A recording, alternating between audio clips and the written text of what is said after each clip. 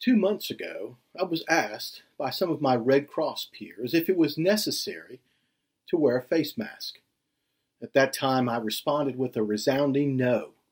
I told them that wearing a mask provided little protection, and given that they would likely be fiddling with it incessantly, touching their faces all the while, it might actually do more harm than good. And for some of the masks, like the medical grade N95 model, they would need to be fit tested to assure that the mask was sized and worn properly. In reality, if anyone should be wearing a mask, it should be those who are contagious. And at the time, this no mask necessary recommendation was being shared by our government and healthcare systems. I explained that we needed to be consistent and intentional about our messaging to reduce any confusion. Fast forward 2 months, and the message is now to wear a mask or some type of face covering. That recommendation has been put forth from the same government and healthcare systems.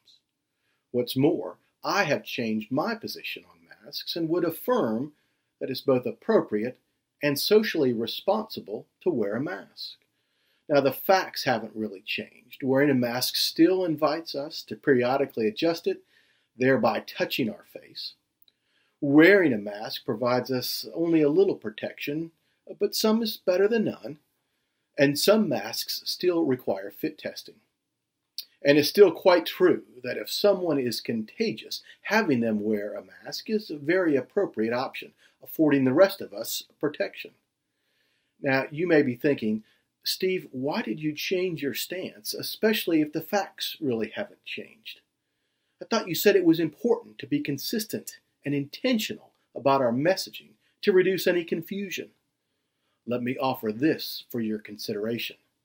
If we simply require only sick people to wear masks, just how compliant do you think they really would be? Sure, those of us who are socially responsible might put on a mask when we are sick or have symptoms or have been potentially exposed. But can you imagine the stigma that would produce? The sick people would surely stick out like sore thumbs. They would likely feel quite excluded and perhaps even marginalized. Plain and simple, requiring only sick people to wear masks is not the appropriate action. So yes, I believe now it's the right thing to do for all of us. Put on your mask or face covering. We all need to be socially responsible and intentional about our actions, especially as faithful Christians. Intentional about our actions. Our scripture passages today demonstrate the intentionality of abiding in God's plan for us. As Will led us in our unison reading from Genesis, Abraham was very intentional about his devotion to God. So intentional that he was prepared to sacrifice his son. Abraham took the wood for the burnt offering and placed it on his son Isaac, and he himself carried the fire and the knife. Now, what we didn't read, just as Abraham was about to sacrifice his son, the angel of the Lord called out to him from heaven, "Do not do anything to him. Now I know that you fear God because you have not withheld from me your son, your only son." We recognize that Abraham's devotion to God was rewarded, as we hear again from the angel of the Lord in verses 17 and 18. "I will surely bless you and make your descendants as numerous as the stars in the sky and as the sand on the seashore.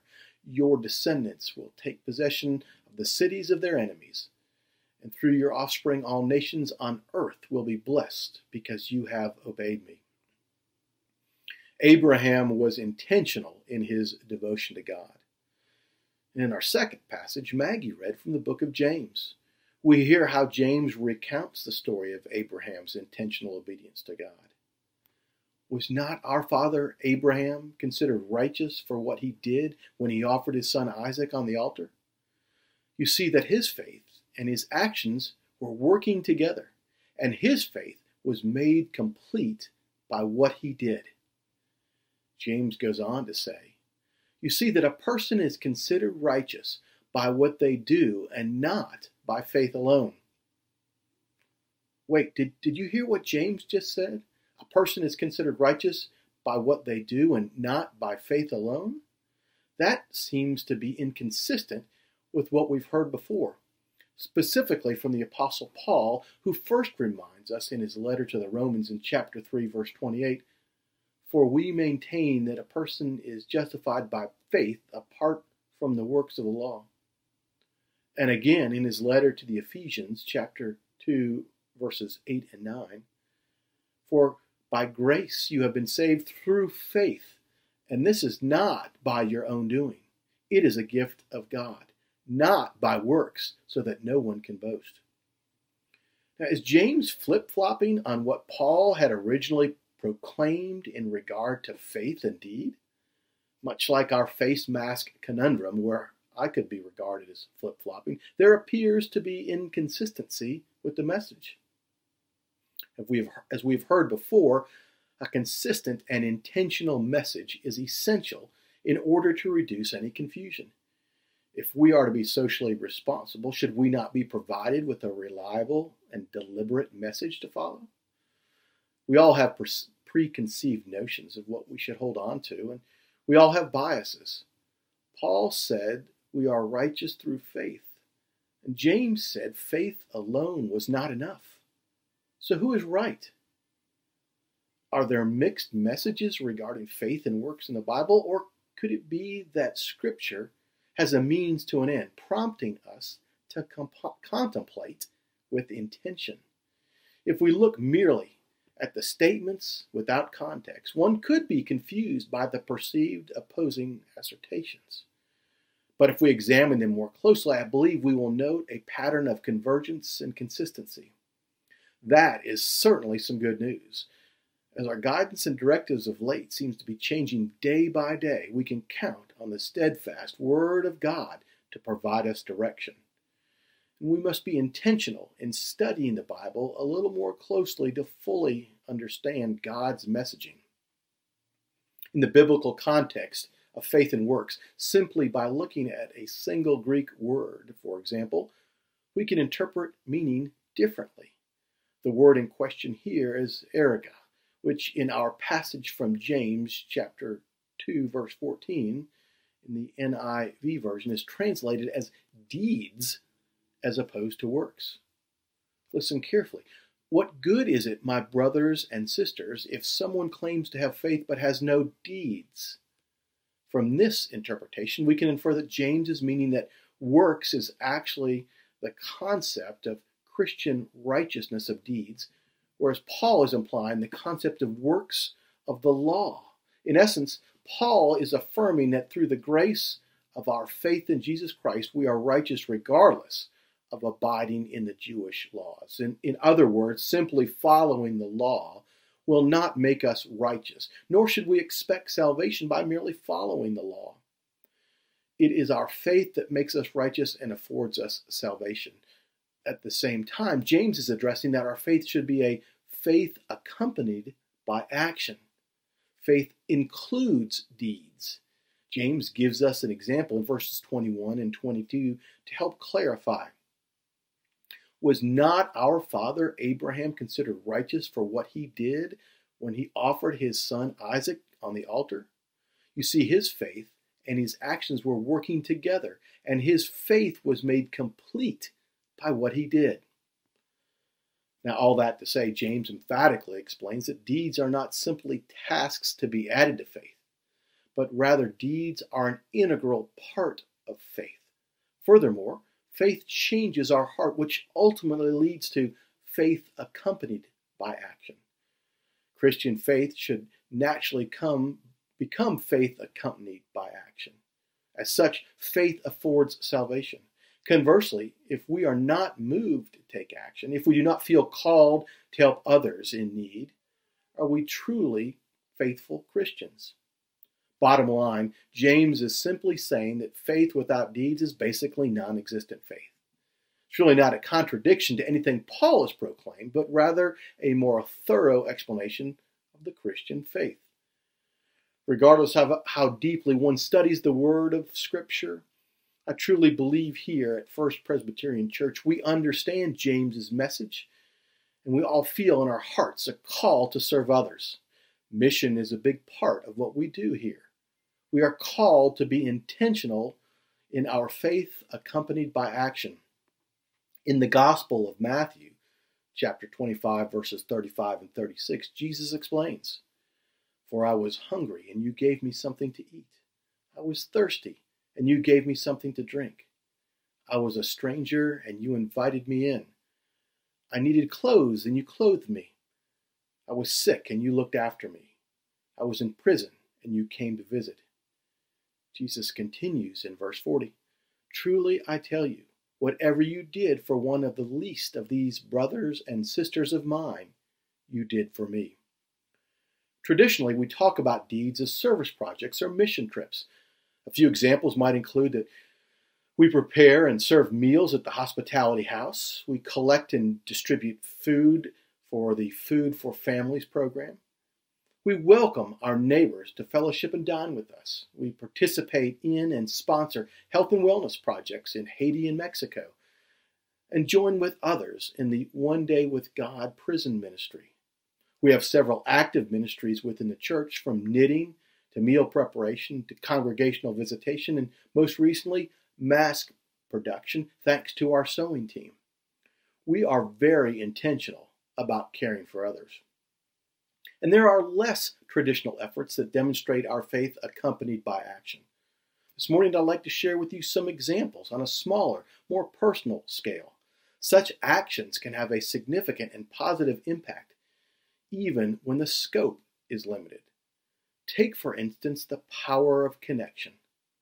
On Sunday mornings, back in the good old days when we were still meeting at the church, I would always look forward to a young man by the name of Thomas to greet me as he arrived at church. It didn't matter if Thomas had to walk across the entire span of the gathering space. He would seek me out, and with an outstretched arm, he would firmly shake my hand as he looked me directly in the eye. With a smile, he would say, "Good morning." That connection would only last a few seconds, but as you can see, the meaningfulness can last a lifetime. Faith accompanied by action, a powerful example of social responsibility of a more personal nature, and with maturity, I might add, given that Thomas is a teenager. Often we don't look to our young people to demonstrate faith in such influential ways. Last week, Pastor Jeff spoke about being influential. I believe we can make a connection between being influential and being intentional. Often such qualities run hand in hand. Sometimes we aren't even aware of the influence we can have, but if we are being intentional in our faith and deeds, a supportive influence will often emerge. Being intentional can also help us to hold one another to be more accountable. I strive to be intentional in reading the Bible, but sometimes I need some help. I can call upon a trio of accountability partners who are very intentional in keeping me on task. Grayson, Annie, and Madeline all participate in various reading plans with me through the Bible app on our cell phones. Their youthful vigor is motivating and holds me well to task. We are all called to live in a faith community where we can support one another.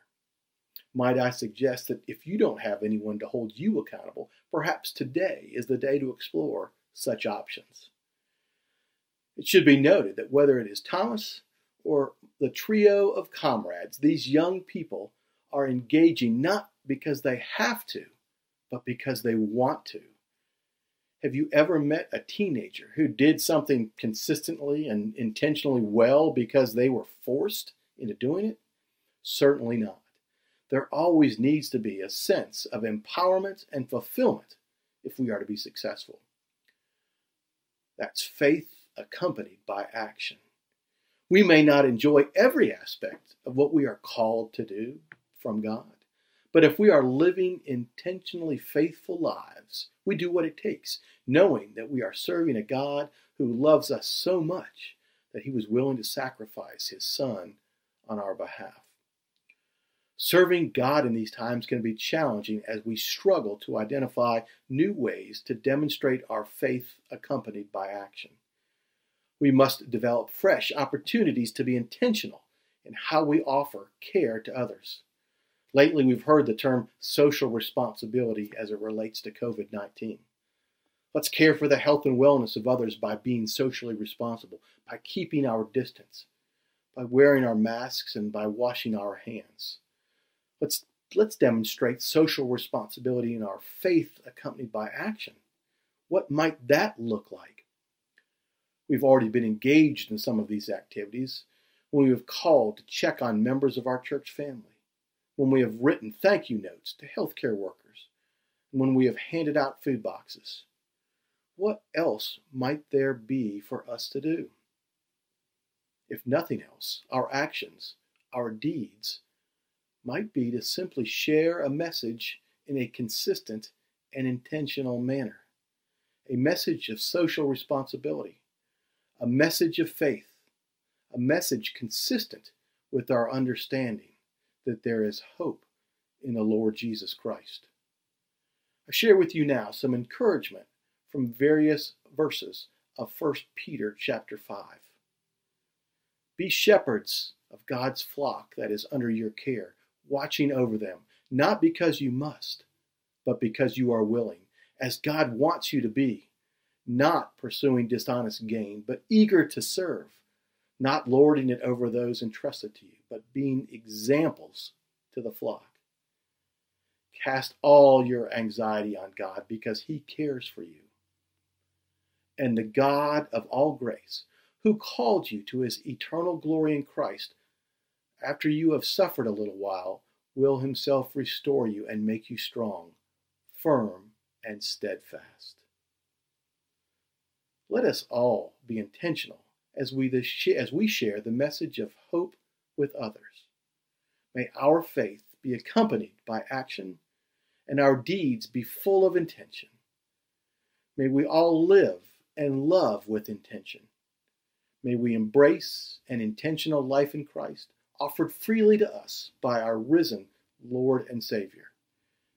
And may we joyfully proclaim that our faith, accompanied by action, has saved us as we go together in peace to share hope and the good news of the gospel this day and forevermore.